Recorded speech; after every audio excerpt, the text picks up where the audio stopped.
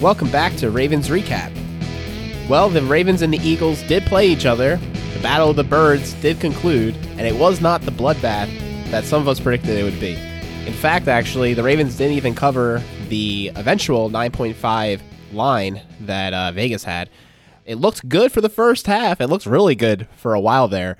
But at the end of the day, the score was 30-28. The Ravens just sneaked out a win in what was definitely an up and down game for the Ravens. Yeah, I mean, I would even go as far to say the first three quarters were what we were expecting. But then the fourth quarter came along, and the Ravens just, they thought they were on the bye week already. It's kind of what it felt like. I mean, I think even as a fan, I was watching the game, and I think at that point, I'd pretty much tuned out and wasn't looking at the score anymore and was really just trying to watch individual players, what was going on from a play-to-play standpoint. And then when Wentz completed that pass over Humphrey and Peters, I felt like I had jolted and woke up from a bit of a slumber there and realized that the Eagles were 2 points away from tying the game. And luckily the Ravens were able to quench that fire very quickly. But yeah, that this game, we're going to get into it. I'm sure we all have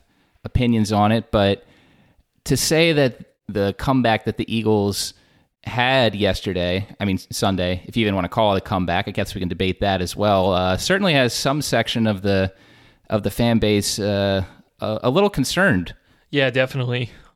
I don't want to say that I'm concerned. I feel like my initial reaction was kind of surprised, I guess, but maybe not concerned. Definitely hats off to the Eagles for being able to come back into that game.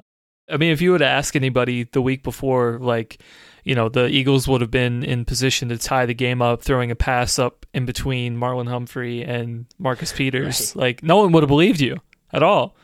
But somehow Wentz and the team were able to just come up with this magic and, I guess wear the Ravens down a little bit. Definitely a crazy finish to the game. But, like we've been saying for the past couple of weeks, I think, at the end of the day, the Ravens are 5-1. Yes, they have a lot to work on, but it's hard as a fan, I think, to keep this perspective, but I think it is important to, know that the Ravens are 5-1. They're very good. That standing is very high and definitely within any of the top playoff teams in the league. And there's a long season still left, COVID cancellations notwithstanding. And there is plenty of room for improvement. That's definitely a good place to be, especially going into the bye week. Yeah, I like knowing that there's a checklist of things that we can improve upon that aren't just, well, you're just missing this player, right? We have the players to be successful and to win it all. It's not like there's just a huge hole. It's a lot of it is execution-based and the mental game. We'll get into it in a bit, but there were an astonishing amount of penalties in this game. And they really hurt our chances. There was 12 penalties for 132 yards. A lot of times just shooting ourselves in the foot on drives or letting them extend and then eventually score a touchdown when they would have been dead to rights. These are all fixable, though. These are the kinds of things that you're like, well, good. It's not that we have a no good inside linebacker like we had last year as an initial problem and we have to go to the streets. It's not that we don't have a good quarterback. These are all things that can be corrected in the season with the players we have and make progress. But if we want to talk about players that we have, let's talk about the one that we've had the longest, Sam Koch, 230 consecutive games. The COVID bug could not stop him from breaking the record, which I was surprised to see. It's 229 to Suggs and then 228 to Ray Lewis. So I was kind of surprised it was Suggs and not Ray Lewis when I first saw that stat. Yeah, definitely a very impressive accomplishment, and he hit some great punts. He did the Sam Koch thing, and overall, it was a great special teams performance by the Ravens. Yeah, he was out there quite a bit on Sunday. 7 punts, with 3 of them going inside the 20. Just Mr. Old Reliable there. Pretty good career for him for a 6th-round pick in 2006. I mean, what's there to say about Sam Koch that we haven't said already? I mean, when you've been around for that long on the team, especially when you're a punter, everyone knows who you are, and with a lot of talking points has been made about the different types of punts he's done. Pretty much revitalized his career around 2014, and changed him from being basically league average punter to one of the better guys in the game, and it's allowed him to stay on the Ravens for a while, and he can now say that he's suited up for the most games in Ravens history. Yeah. 2 thoughts on that. One, my initial reaction was, I can't remember making as big of a deal when Suggs passed Ray's record, right? I thought it was amazing that you have 3 players with like 230, 229, 228, and I can't for the life of me remember it being a huge deal when Suggs surpassed Ray. I mean, I assume it must have happened in, I guess in 2018, but it's just, now I guess with a few years in between, I guess I've just forgotten. I don't know. Do you guys remember that? I vaguely remember it, but the critical part is, it's so vague though that I don't remember what happened the next game because he only beat him by 1. Right? Did he get injured? I don't know. And I guess no one was talking about that part, how he just beat him by 1 whenever that happened. I don't remember exactly how it went down, but I think I vaguely remember it being mentioned in like a sportscast. One of the talking points the guys wanted to say doing the commentary. So I pulled up an article from 2018 when Suggs was about to tie Ray's record. So Suggs has a great quote here. He's like, "Really? But what if I die today?" We'll have to put that in the show notes. No, wait, but that doesn't count playoff games, right? That wouldn't have been the Chargers playoff game, right? That would have been the Week 17 game that we played.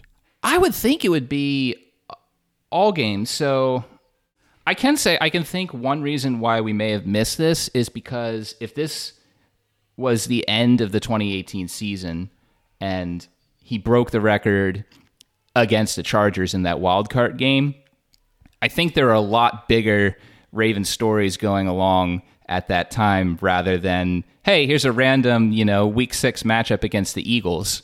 So right. I could see it getting lost in the Ravens haven't made the playoffs since 2014, rookie quarterback Lamar Jackson versus Baker Mayfield. That's may have been it. Although I will say I was out of state for both those games, so I wasn't really in tune with what the local media was reporting back then. So, it's on you guys to try and recall what was being said on the radio and around town. Well, regardless of what happened there, I will say from a recent media output, I got to say, actually, I think it was an article from ESPN. I think there was a great article describing some of Sam Cook's career and, kind of in the Ravens draft room and how they decided that they want to take a punter that draft. And I thought that article was a really, really good read. You guys should look at it. And kind of related to that, too, I know another piece of media that came out, I think it was Mark Viviano from the local news station. I think he posted a video on Twitter, John Harbaugh's interview. I guess he was coming out of the castle. Oh, yeah. And talking with the news reporters back then. So you see Jameson Hensley and Aaron Wilson and all those guys from 12 years ago in this video. And, it's pretty cool. You forget that, it's just been such a long time since John Harbaugh came to town, and it really puts it in perspective, kind of just how much was different back then and, how some things haven't changed either. Yeah, John would definitely have been proud of the special teams performance this week. And that's actually why we decided to start off with them, because they did awesome. Justin Tucker, 3 field goals were made out of his 3 attempts, including a long one of how many yards? 55! I assume that's what you were going for. Yeah, I mean, I left just a break to put the clip in, but I might have to leave your part in too. Do the same thing I did with KJ, and I had him mixed in. It's always fantastic that Justin Tucker's able to just stroke those field goals in, and we always have confidence in him. And in fact, actually, when Lamar took a sack, and they were like, "Oh, you kicked him out of field goal range. That's a horrible mistake, blah, blah, blah." I was like, well, it's not the best mistake, but, I mean, we have Justin Tucker. It's a 60-yard field goal. I think you could do it if you wanted to. I mean, we were ahead pretty handsomely at that point, so I understand why they didn't do it. But Wait, hold up. We saw that lead wasn't as cushy as we thought it was. Oh, no, I still think it was stupid. And I when we get to the offense, I'll complain about the fact that we had like 40-some seconds with 2 timeouts in the end of the second half, and they were just like, all right, we're going to run the ball now. Like, what the hell is that?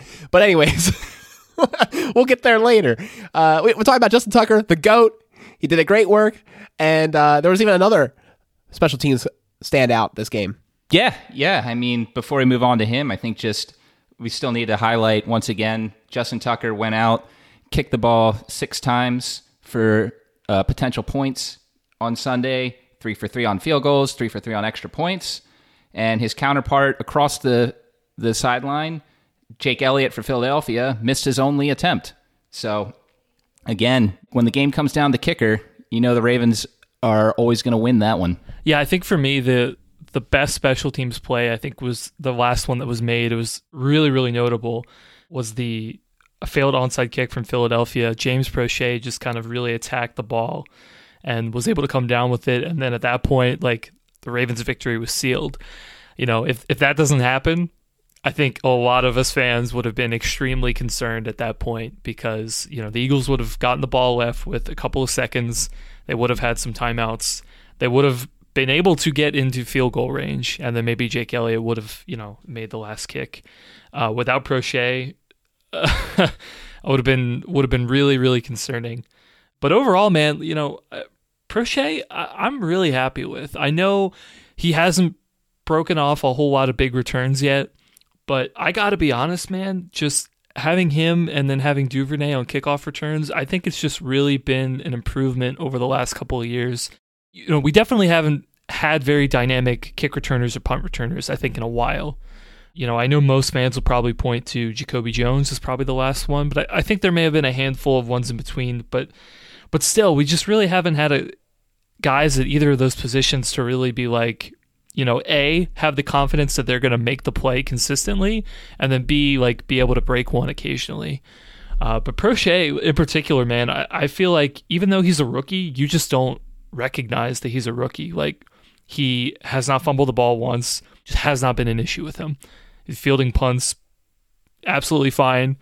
Sometimes when he is in a position, he's able to pick up yards. You don't really see any negative plays from him, and I think that's pretty surprising for a player of his experience in the NFL. So I think he's going to break one eventually, but in the meantime, man, just keep doing what you're doing because I've been impressed. It's also the first time the Ravens in a while have had a player receiving kicks that like actually has potential, right? Like, no one thought DeAnthony Thomas was going to come in last year and actually provide in any other way, right? But Prochet could still be a wide receiver in this offense and still produce. Like, he has potential. We saw how he caught a load of passes out of SMU. The guy has a lot more potential. So he's not just, oh, this is our returner. He is also a wide receiver that has, potential. It's cool that it's finally a rookie, like, kind of meant to be in that position. Absolutely. I mean, between both him and Duvernay, they're going out there on special teams and they're doing exactly what the coaches are asking them to do, which is exactly what you want to see as they work their way up to being consistent receivers in this offense. And to go back to the recovered onside kick by Prochet, I think the Atlanta Falcons showed us a couple weeks ago that play is harder to do than it might look on TV. Or just the Atlanta Falcons just don't know how to run that play at all. But it was absolutely a huge play for the Ravens. The Eagles were close in converting that. From my eye, when I first saw it, maybe not as much on subsequent watchbacks. But yeah, still, if Prochet doesn't convert that, I mean, the Ravens defense, they were gassed at the end of the game. They were definitely not as sharp as we've been accustomed to them to for most of the season. The Eagles had a very real shot of getting at least a field goal if Prochet doesn't come up with that play. So 100% agree with you, Chris. That may have been the biggest special teams play of the day. Well, let's transition into the defense, who was down one of their starters due to COVID. Brandon Williams, while he did not test positive for COVID, was in contact with someone who did contract the virus. So he had to sit out this game. Definitely happy to hear that it seems like he's healthy and doing well and should be back after the bye week. But it did mean extended playing time for rookie Justin Madubuike. And because Derek Wolfe was out, we also saw an increased snap count for Calais Campbell.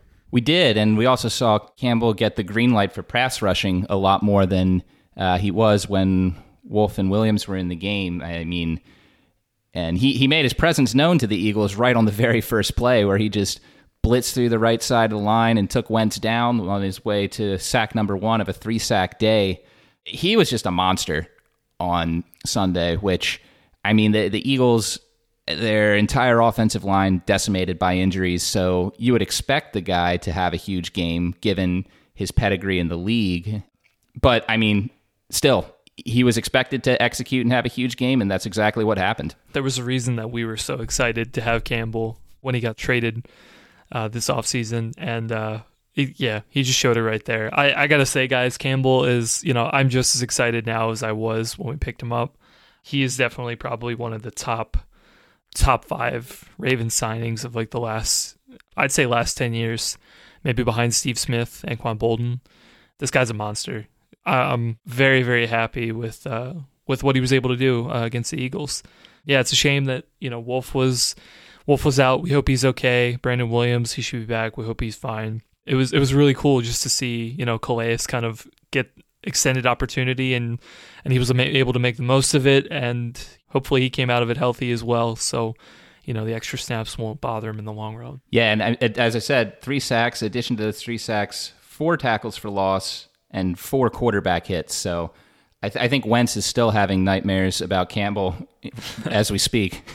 I mean, the guy was a total monster. There were times, I forget if it was his 3rd sack. It was his 2nd sack, where I think they double teamed him or triple teamed him even. And he just like emerged. He just kept plowing and plowing and plowing until he tackled Wentz. And it was just like, wow. Like, they tried so hard. And if you noticed on the final 2-point conversion, where they tried to do a read option, kind of hilarious, but whatever.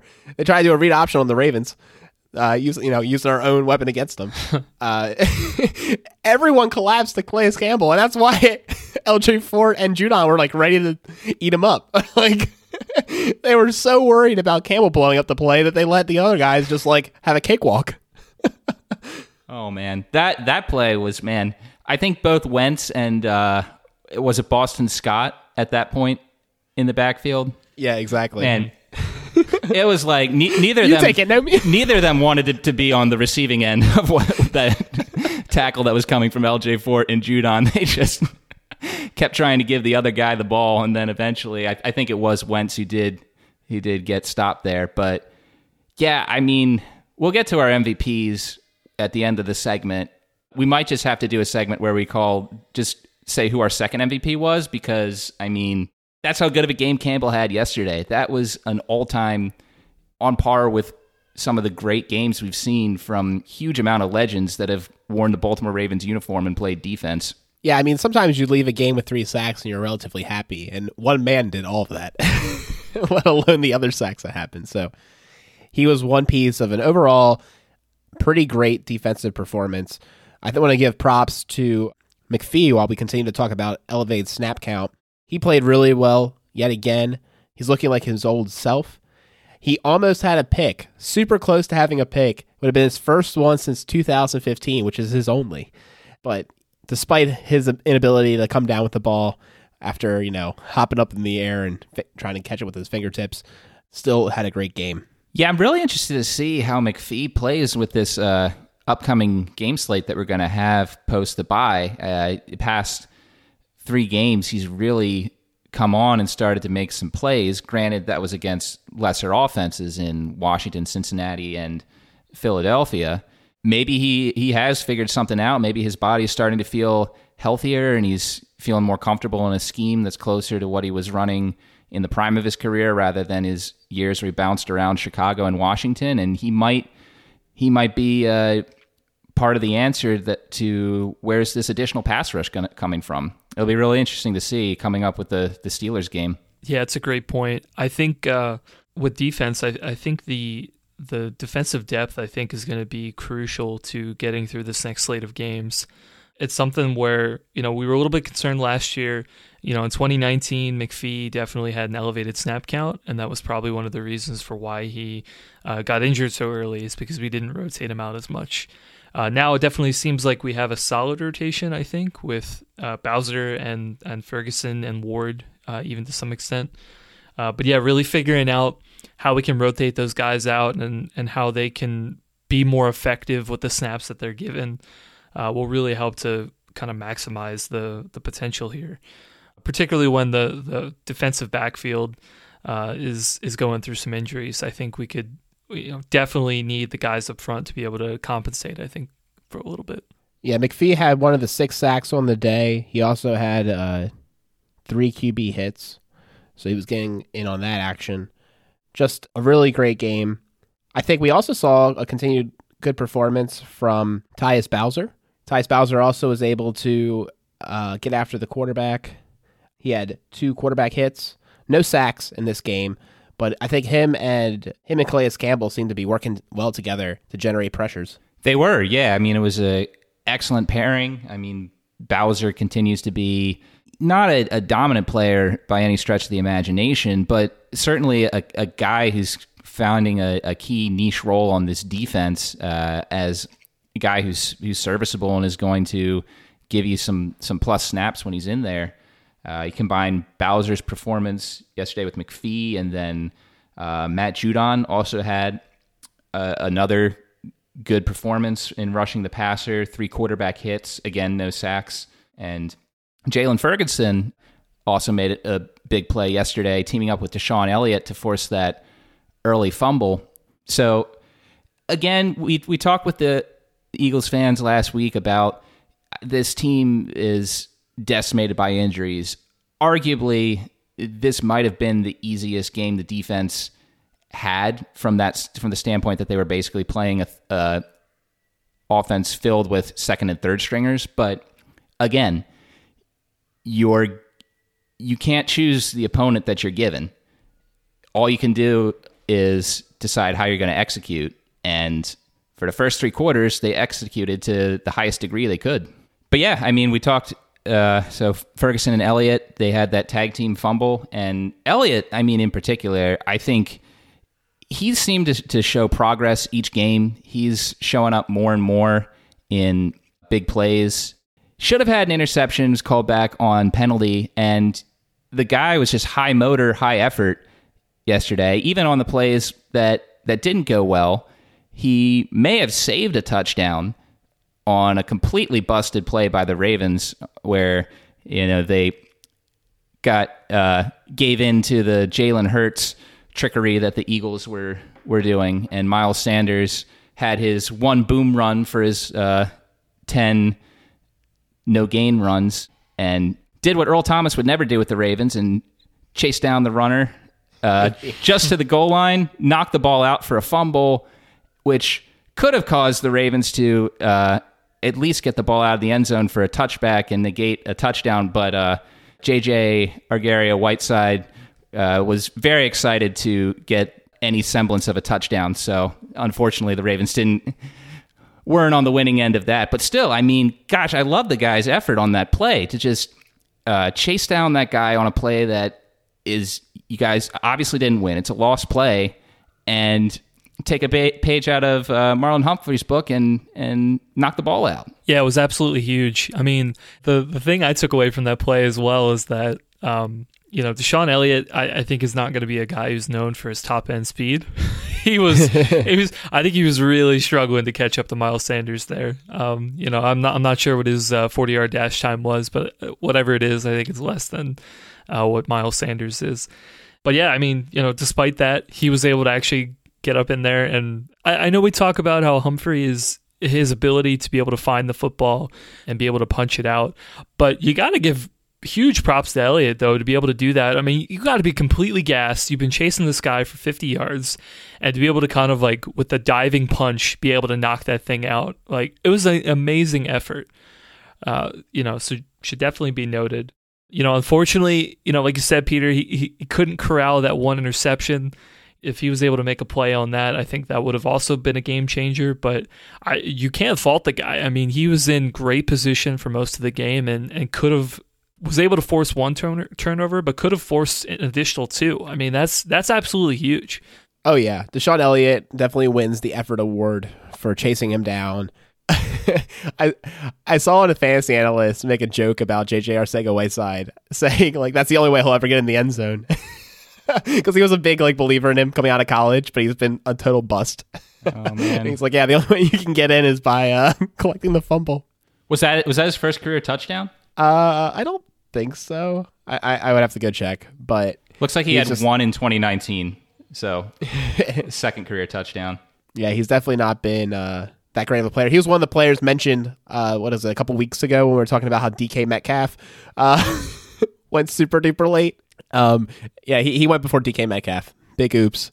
But anyways, I thought the nice thing about Elliott is that he said after the game that he watched 90 minutes of Marlon Humphrey Punch-Out film. I didn't know there was 90 minutes of Marlon Humphrey punching out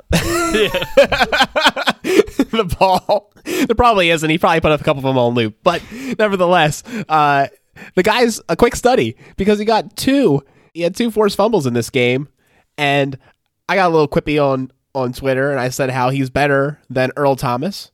And it's great that 2 6th-round picks are arguably one of the best safety tandems in the whole league. And I think what's even more impressive about it is just how many safety prospects the Ravens have whiffed on since signing Ed Reed. I mean, obviously Matt Elam and Terrence Brooks never came to be much of anything. DeJuan Landry was very good for a couple seasons, but then injuries and took their toll, and Ravens let go of him in a salary purge.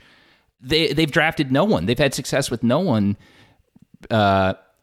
since Ed Reed, and obviously these guys' career is still very young, but the early returns are insanely promising. I feel like I have to pinch myself every game, and now I got to knock on wood because DeShon Elliott, he's been healthy.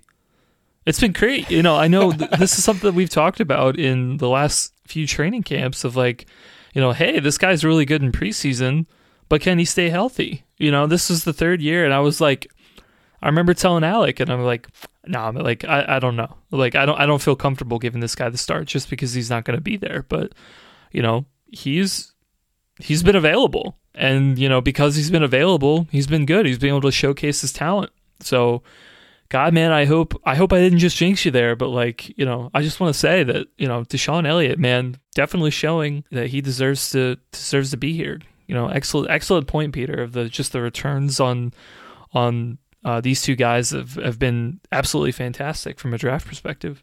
With that said, as great as the Ravens starting 4 of Clark, Elliott, Humphrey, and Peters has been this year, you guys remember in week 2, we found out Tavon Young was out for the year, and then yesterday Anthony Averett suffered an injury. It looks like he's going to be out at least 4 to 5 weeks. So we do still have Jimmy Smith back there, but the reserves behind these guys is starting to get very thin. Even when going into the season, that group was not as deep as we would have liked it to be. Yeah, I'm grateful that Jimmy Smith has been playing at a high level. He played really well, actually, in this game. We saw him covering Zach Ertz. We saw him break up a few key pass plays. But, yeah, his re-signing has just become even more critical. I'm almost more curious to find out how these practice squatters are going to step up, because that's where we're at. All the people that are going to be playing from here on out, unless we make a trade or some kind of signing, which is not any better, right?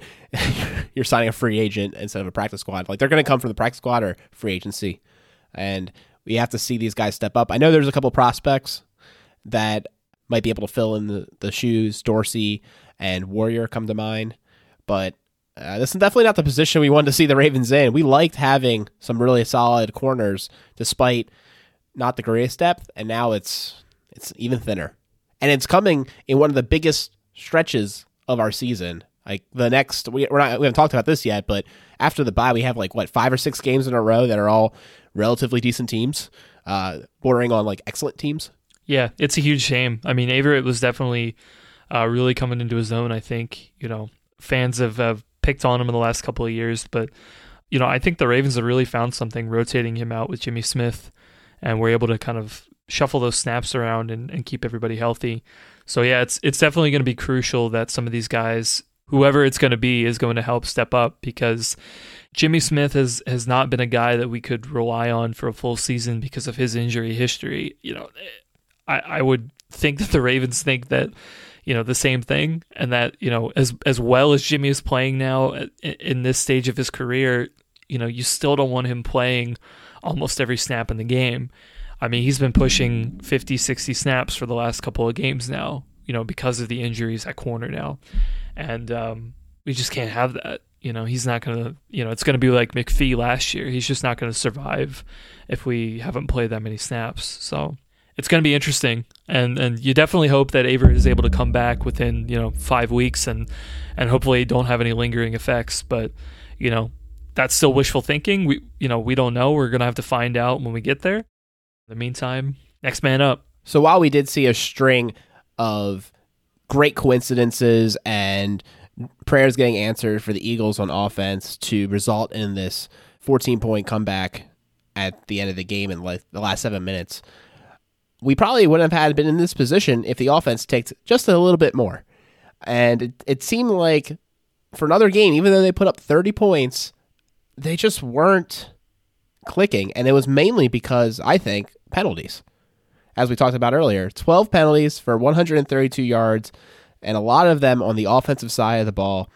Our offensive linemen, every single starter, except for Skura, including McCary when he came in for the injured Tyre Phillips, had at least one penalty. And Stanley had 4. I mean, it was so bad. And some of them were just like lining up problems. You should be able to line up in the professional, like NFL, like these should not be the issues that you fall down on. A hold here and there, fine. False starts. I mean, maybe those 7,000 fans really mess with you. But not lining up right? Come on, man. It was definitely frustrating. It's one of the worst games, I think, from the offensive line perspective. Those penalties were just backbreakers, man. I think overall the offense, they've got one thing going for them right now, which is really good, in that they're very efficient when scoring off a turnover. I think when the defense is being opportunistic, they force a turnover, the offense is able to score quickly. And that's a big reason for why the Ravens were up 17-0 going into the half, is that they were taking advantage of the Eagles' mistakes, and they were scoring and then became up quickly. It's just everywhere else when, they're not coming off of a turnover. It seemed like there was a penalty here, a penalty there, and it just put them in really, really bad positions and became really hard to try and extend drives. I think maybe, part of it could have just been kind of like a week-to-week thing, in that, maybe the ref crew this week decided to call more of them. But, so I don't know if I'm too concerned long-term that these penalties are going to be a continuing thing, but you want to see overall consistency and, week-to-week improvement in this area. And unfortunately, with all the penalties this week, it's kind of hard to see that, because, in some ways they just took a giant step backwards. Yeah, I really hope that the penalties this week were just showing some of the mental fatigue settling in from the first bit of the season. It was only week 6 on Sunday, but you also have to think, this has probably, for these guys, been the most exhausting season they've had to go through, at least from the start, with everything that's new this year, with COVID protocols and having to keep track of sanitization and what are you doing outside the locker room. You're worried about that even more than usual. It's got to have some type of mental tax on the guys. And I think you're going to, it's maybe we're seeing some of those mental lapses come earlier than they usually would in a season as a result of that. Luckily, the Ravens have the bye this week, and the coaches can give them some mental break and find a good way to just reset and find a way to fix those ticky-tacky things that were going on Sunday. But yeah, I agree that the penalties just really killed any semblance of the Ravens getting a good feel on offense. They really only had one or two drives where it felt like they were able to get into a really strong groove. But we can still look at that, though, and say, even with all that, they were still able to score 30 points. So obviously things that need to be cleaned up, but when you're scoring 30 points, when you're that sloppy, that's pretty good too. Yeah, definitely. And I want to talk about some of the things we saw in this game that I thought were pretty cool. I definitely think we saw some new wrinkles. So there were some good timing routes. We saw the trips play where Duvernay was the target and essentially had two blockers for him. He was able to spring it for 17 yards, and that was on a critical third down play. We also saw a long crosser to Snead.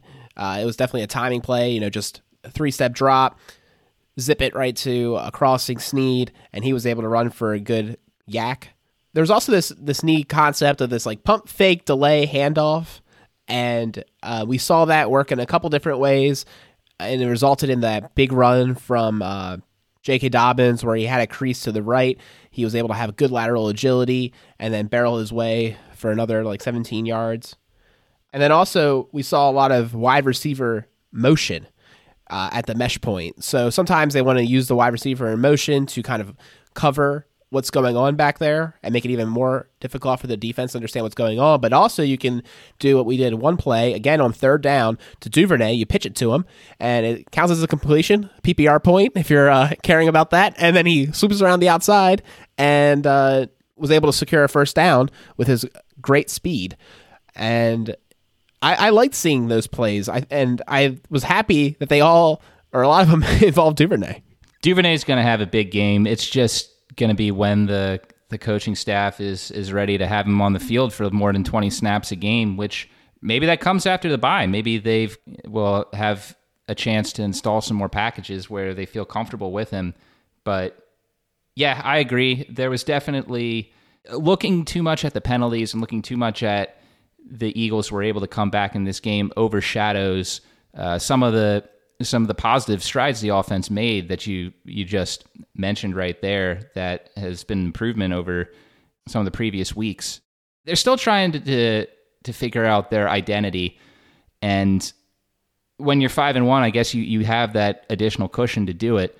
Yeah, 100% agree. The Ravens saw some things they liked there as far as how they would be able to have success on those routes, and they were able to convert a couple of those into some moderately big plays. Yeah, I think the one issue I think that still needs to be figured out, and maybe this is, solved by getting Duvernay some more snaps, because we know that over a week-by-week basis, I think he's getting more involved in the offense. A lot of the plays that he's being involved with are pretty successful. I think he could be that additional weapon to rotate in to be able to provide Lamar with another option to go to on many plays. But right now, I mean, I feel like it's been a couple of weeks that we've seen this, but we're really not seeing as much production from Miles Boykin, which is, a little concerning. Obviously his blocking ability was something that we relied on a lot last year, but I think this year, we've definitely not seen him make the strides I think that he needs to. I think the first 2 weeks we saw some flashes and some good things, but we haven't seen them consistently yet. And some of the things I think that have been frustrating, in the Eagles game, there was one play Lamar was looking to Boykin on like a third down, and he was just running the wrong route. Lamar was probably looking for him to run like a 10-yard out, and Boykin was just streaking down the sideline. And it's things like that that really kind of make me a little bit concerned at our number 2 spot, because, when you face teams like this, the Ravens are going to need some more options besides Brown and Andrews. Especially, one of the things I thought the Eagles did really well was that they played a lot of man coverage, and I think overall they were pretty sticky with their guys, and it was really hard for our guys to get open. And so Lamar wasn't able to throw as many darts as he would like. I think maybe he was looking for some more separation. And, when Brown or Andrews are covered, there needs to be another option there. For a few plays, it may have been Duvernay, it may have been Snead, but having a guy who can be that number 2, who can, consistently help out Lamar, I think is going to be crucial. And, we'll see, how they regroup over the bye, but, I'm a little concerned with Boykin right now in that role. Yeah, I remember calling for all of you to add Boykin in your fantasy leagues after those flashes in the beginning because I was starting to begin the hype. And then I don't know what happened to the guy. It's been a lot of being on the wrong page. We saw his ability to improvise this season. It seems like that's been improved. And we already know about his blocking. And I don't think he has bad hands. It seems like just being on the same page, running the right routes has been the big issue the last couple of weeks. The other issue we ran into during the game is, like you were saying last week, we were keying in on Mark Andrews and Hollywood Brown so much. Well, they had 0 receptions in the first half and not many targets either.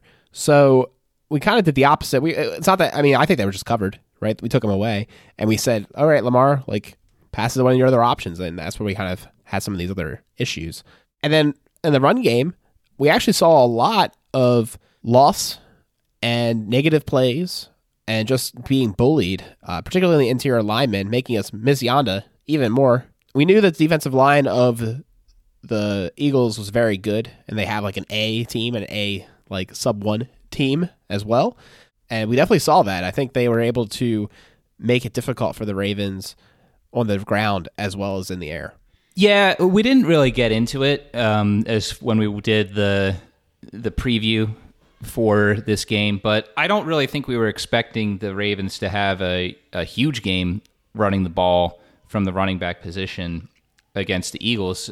Basically, with what you just said, their defensive line is by far the strength of that side of the ball, and the Steelers didn't have much success in the previous week running the ball with James Conner or their other backs.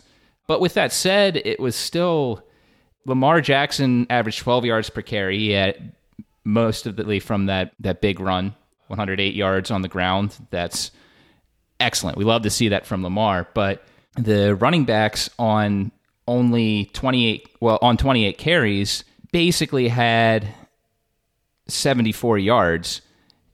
And I'd have to do the mental math quickly to get what the average per carry was, but Lamar's 12 yards per carry brought that up to 4.9 for the team. You got 1.9 for Gus, 3.1 for Dobbins, 4 for Ingram.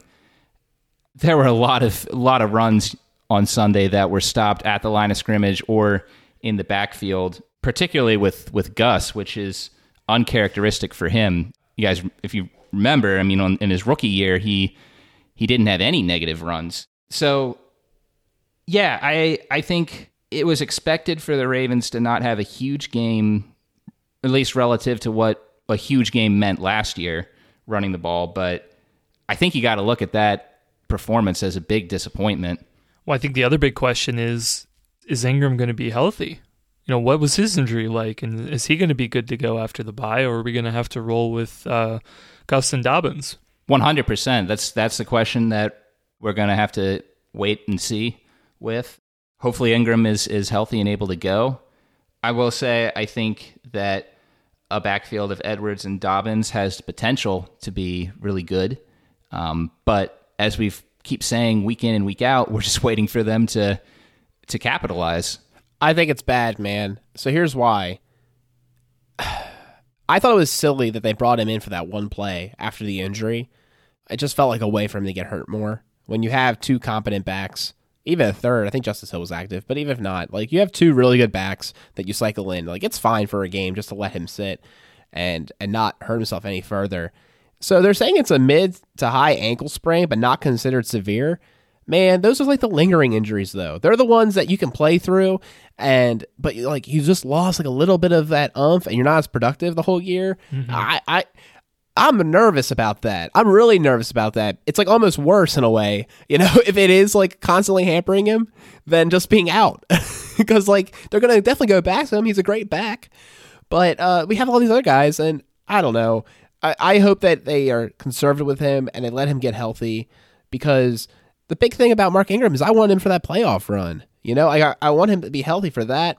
And, you know, if you have to go a couple games in the middle with Edwards and Dobbins, like, so be it. That works out. I think he'll be fine. I'm concerned about how they might rush him back just because of that one play where they brought him back in. And, Right. and Harbs was making it sound like, you know, we have a bye week, like, oh, we're going to be able to, like, he'd be able to play probably. He should definitely be okay for the Steelers game. That feels too optimistic. Like, I don't know. Maybe he's just trying to play mind games with the Steelers, thinking he'll be in there, but I'm nervous about this injury, guys. I really am. Yeah. Well, I mean, I think Harbaugh is never going to give straight answers when it comes to injuries to players, and an official diagnosis hasn't been given. He's very good at saying enough words to say nothing in that regard. Yeah. But yeah, I mean, I agree with you with your point there. There was no reason to rush Ingram back into the game. And, you know, let's say the Ravens really still wanted to keep their 3 running back rotation. Justice Hill was active for this game. He's a guy we still haven't seen much of, but showed some promise last year. You know, you could run him out for a couple plays if Ingram's not 100%. And like you said, we want to save him for the playoffs. The way that the running back room is being handled this year is still very confusing. I can't think of anything quite like it that the Ravens have done with not just the running back room, but a position group in general. In all my years of watching the Ravens, this one's been the most confusing. I mean, like, who's the starter? Do we have a starter? Who's the guy that we want the ball in their hand when it's a critical play? Like, I don't know if we know yet. I don't know if we have to know It's yet. literally but all of them. Yeah. I guess. Yeah. Yeah. What do you think about this, Chris? I really don't know, man. You know, at first we thought that it was supposed to be the Ingram and Dobbins show in the first half, and then maybe lean on Gus in the second half. With Ingram being out, they lean more on Gus, but then again, last week they lean more on Gus, and Dobbins kind of got some scraps in the middle. Yeah, it's real confusing. You pick any situation, you pick a red zone, goal line, you know, backed up against your own end zone, you know, first quarter, second quarter, fourth quarter,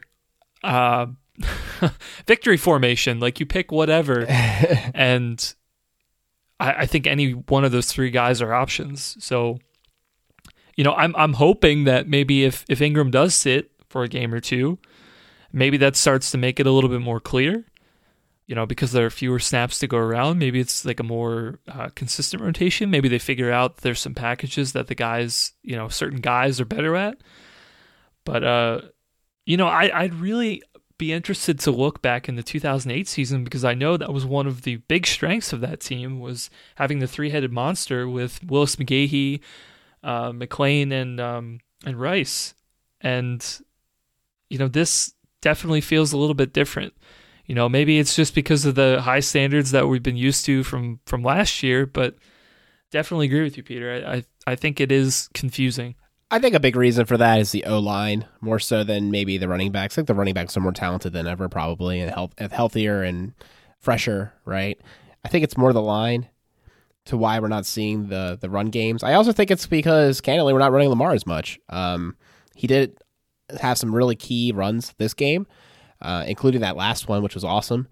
But I think in general, we're trying to play a different offense, and we're also just not going to get the same bulliness that we had last year with Yonda in there. It seems pretty clear that, I mean, obviously he's a Hall of Famer, he's a Pro Bowler. Like, you're not going to just replace him, but it's a bigger hit than even I think anticipated. For this week's J.K. Dobbins diatribe, I don't have too much for you, but I do recommend that you follow us on... No, I do recommend that you follow us on Twitter, because I've been retweeting some pretty cool film analysis from Mark Waldman, who is fantastic follow on Twitter. He gives you breakdowns of film on all the teams, not just the Ravens, but he does seem to have a fancy for the Ravens. I think he kind of breaks us down a little bit more often than others. And he broke down some of the Dobbins plays and the flashes, and he also broke down some of the misfires where, you know, we saw the ball ricochet off his hand on 3rd down. Not that it would have mattered because there was a hold on the play. So even if he called it and got the first down, it would have went back. Classic example of these penalties. But he tried to catch it with the palm of his hand. It violently ricocheted. And you want to see that with the fingers. I'm not saying that he doesn't know that. It's just one of those things that also came up in the film. And, I always praise the guy, so I have to bring him down a peg every once in a while, right? So there you go. Check it out, Ravens_recap. I've been retweeting all the cool things I find while, perusing Ravens Twitter. On that note, before we wrap up our discussion on the offense, I do think we need to talk some about Lamar Jackson, because it is interesting getting a pulse of the fan base, at least from my perspective, talking to Ravens fans and listening and reading to a little bit of what's in the local media and local pundits think. There seems to be a little bit of a growing, I don't know if frustration is the right word, maybe impatience for Lamar to break out this year and have that 5-touchdown game or whatever. But I don't know. From my perspective yesterday, look at the numbers. QBR of 86.9, quarterback rating of 92.5. That's very good. I'm pretty sure I saw somewhere that before the Monday night games were played last night, the 86.9 QBR was the second highest score of any quarterback in Week 6. No turnovers yesterday. Sure, only one touchdown through the air, but he also had a touchdown on the ground. I get it that the guy hasn't yet put up a game where the numbers are as pretty as some of those midseason games last year, but at the same time, he's still playing well enough for the Ravens to get through these games with the other struggles they're having on offense, the Kansas City game excluded. What do you guys think? I mean, he's definitely not having the same season as he was last year, but I don't think that's just on him. I mean, we talked about some of the offense struggles in general this year. But I mean, there are plenty of plays during the Eagles game that I was like, classic Lamar. For example, the first touchdown that he threw to Boyle, it was a classic Lamar Jackson. Let's roll out to the right. He's buying time with his legs to find the right angle to be able to complete the pass to Boyle. Right? I mean, you have that play with most of the quarterbacks in the league. They're not going to be able to have that sort of shiftiness to be able to kind of dance around back there before they either get pushed out of bounds or they get sacked in the field of play. So, there are definitely plays like that where, or the touchdown run of like, there are only like one or two quarterbacks in the NFL that are going to be able to do that. Lamar Jackson is one of them. And so, he still has the potential. He's got all of the skills I think that he has last year. It's just a matter of the offense clicking. So I think he's fine. There's some things, I think he could still improve, but all these things were things that we said over the offseason, man. I mean, he's got to improve as a passer. One of the things that he could have done a lot better, and I'm sure he'd tell you that, was of just being able to throw guys even though they're covered. Throw them open, or maybe take a few more, calculated risks with some of the, throws.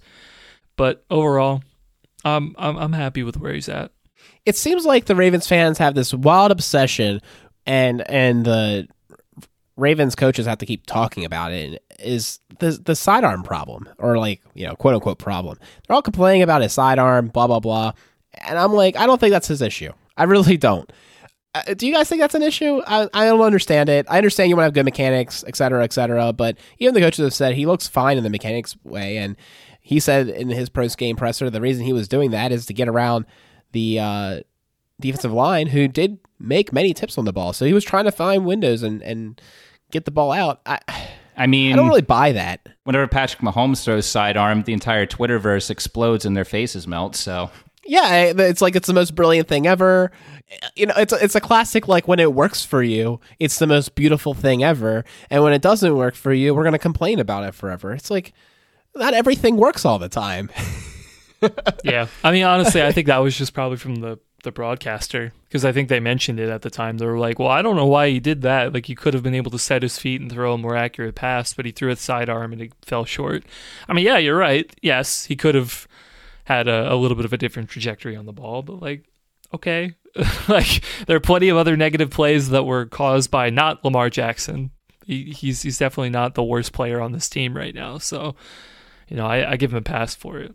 Yeah, I do find it interesting that it just seems like, because maybe it's still my theory, because we've had such bad quarterback play for so long before Flacco came, and obviously Flacco was very good but an imperfect quarterback, that any Ravens quarterback, if you're not playing a 7-touchdown game week in and week out, the fan base is going to have a lot of opinions. Football players aren't robots, man. Like if I feel like sometimes fans just expect like, you know, they want like whatever in their mind is like a perfect quarterback. They want them like all the time. But like that's just not how football works. That's not how sports works. People are people. Not how anyone works. That's not how anybody works. Nobody is perfect 100% of the time, right? You know, there are always going to be imperfections. People are going to have good games. They're going to have bad games. If they were good all the time, that wouldn't be interesting because that team would win all of the time because nobody could beat them. Yeah, and I think the thing you have to come back with is, you know, this fan base always hated when you know, Joe Flacco would get criticized and he would kind of brush it off and, you know, not, I guess, get emotional about it. But we know Lamar, like, he'll be the first to tell you when he screwed up and he's ticked off about his play. And you know he's going to work hard. I heard they put in extra reps with Boykin after practice to try to, like, figure out what's going on there. I mean, the guy exudes work ethic. He is a huge leader on the team. If anyone's going to be having issues, it's almost best that it's him because he'll lead by example and make everyone else around him want to strive to get better as well. And I'm not worried about it. Like Calais Campbell said at the end of the game, he said this is the kind of game that gives you the championship, you know, rigor that you need. And I agree. Like, you have to have, this is what we've been talking about since the last week. Like, you have to have some of these games where we get a little skinned and we're like, oh man, like, damn, we have to get better, right? Like, keep stoking the fire under these guys, these young guys mostly, and they'll get better. They're going to keep trying. No one's given up this season. They're going through too much to even participate, to not give it their all. I think this is the perfect formula. Just get them angry. Like, you don't want to see Lamar when he gets angry. And I know I've commented before, when he tries to do too much is not good. We don't want to see that either. But like, let's let them get a little bit frustrated. Let's let them try harder and harder to work. And I think it's going to be beneficial. Well, that was an excellent way to wrap that up, Alec. I think from now we'll get into our MVPs. So aside from Calais Campbell, who do you guys got? De facto MVP. I mean, I'll start. Deshaun Elliott. Dude, the guy had 2 forced fumbles. He one of them was recovered. He almost had an interception. He's making plays. He's showing the guys how to hustle. I'm all on board the Deshaun Elliott train, the Joker. He gets my MVP. For me, it's tough to think of a guy outside of Campbell and Elliott because both those guys just played so great yesterday. But I could give it to Tucker. His field goals were obviously the difference yesterday. But I'm going to give some love to Nick Boyle. We've talked about how we need a receiving threat to show up outside of Hollywood Brown and Mark Andrews. Boyle only had 3 catches on Sunday for 33 yards, but he did have a touchdown, and he caught every one of his targets. So it's a start. We want to see more from that 3rd or 4th option, but it was a start. And I think one of them was a converted first down as well. So, I mean, they were good catches. And I think usually came when the play broke down a little bit. You know, so he's never the first read, really. But he made work, and I think the other one was a screen. So I agree. I think that was a great pick, Peter. All right, well, I'll wrap up with mine. I think for me, I'm going to pick another guy on defense. I think we mentioned him a little bit earlier. I'm going to pick LJ Fort. This is the second time I've actually picked Fort. While he didn't have the same game he did when I first picked him as my MVP, I thought this was a really great game from him. Overall, I think he didn't scream off the stat sheet like a Calais Campbell, but he was in great position, I think, for a lot of the game, playing very well against his former team. And that tackle for loss on that 2-point conversion, the last one, to be able to basically seal the victory with Matt Judon was absolutely huge. And so just wanted to give him a shout out for playing so well against his former team. With that, we're going to conclude this episode of Ravens Recap, but definitely make sure you subscribe and keep up with us because we have a lot of exciting episodes coming up despite the bye week. We're going to have a kind of State of the Ravens episode where we kind of look over all the things that we've been talking about the first 6 games and talk about how we want to see them improve and give a deep dive of the rookies and how they're performing on the team. And I think Correspondent K-Fish is even going to join us for that, so that'll be a fun episode. And then, of course, we have another guest coming on for our Pittsburgh Steelers game. Hopefully he'll become a regular on the show because, obviously they're a divisional rival. So we're excited to talk to him, break down the Pittsburgh Steelers, who have been having a remarkable start of the season. If we win this game, we'll be able to go into first place. And if we don't, let's not talk about that. Yeah, so it's a big game. It's going to be a huge one. So definitely make sure you tune into that one. We know you guys like those preview episodes, so definitely tune in and tell a friend about them. We'll be back next week during the bye week. Rest up, Ravens. Rest up, fans. We got a long season ahead of us.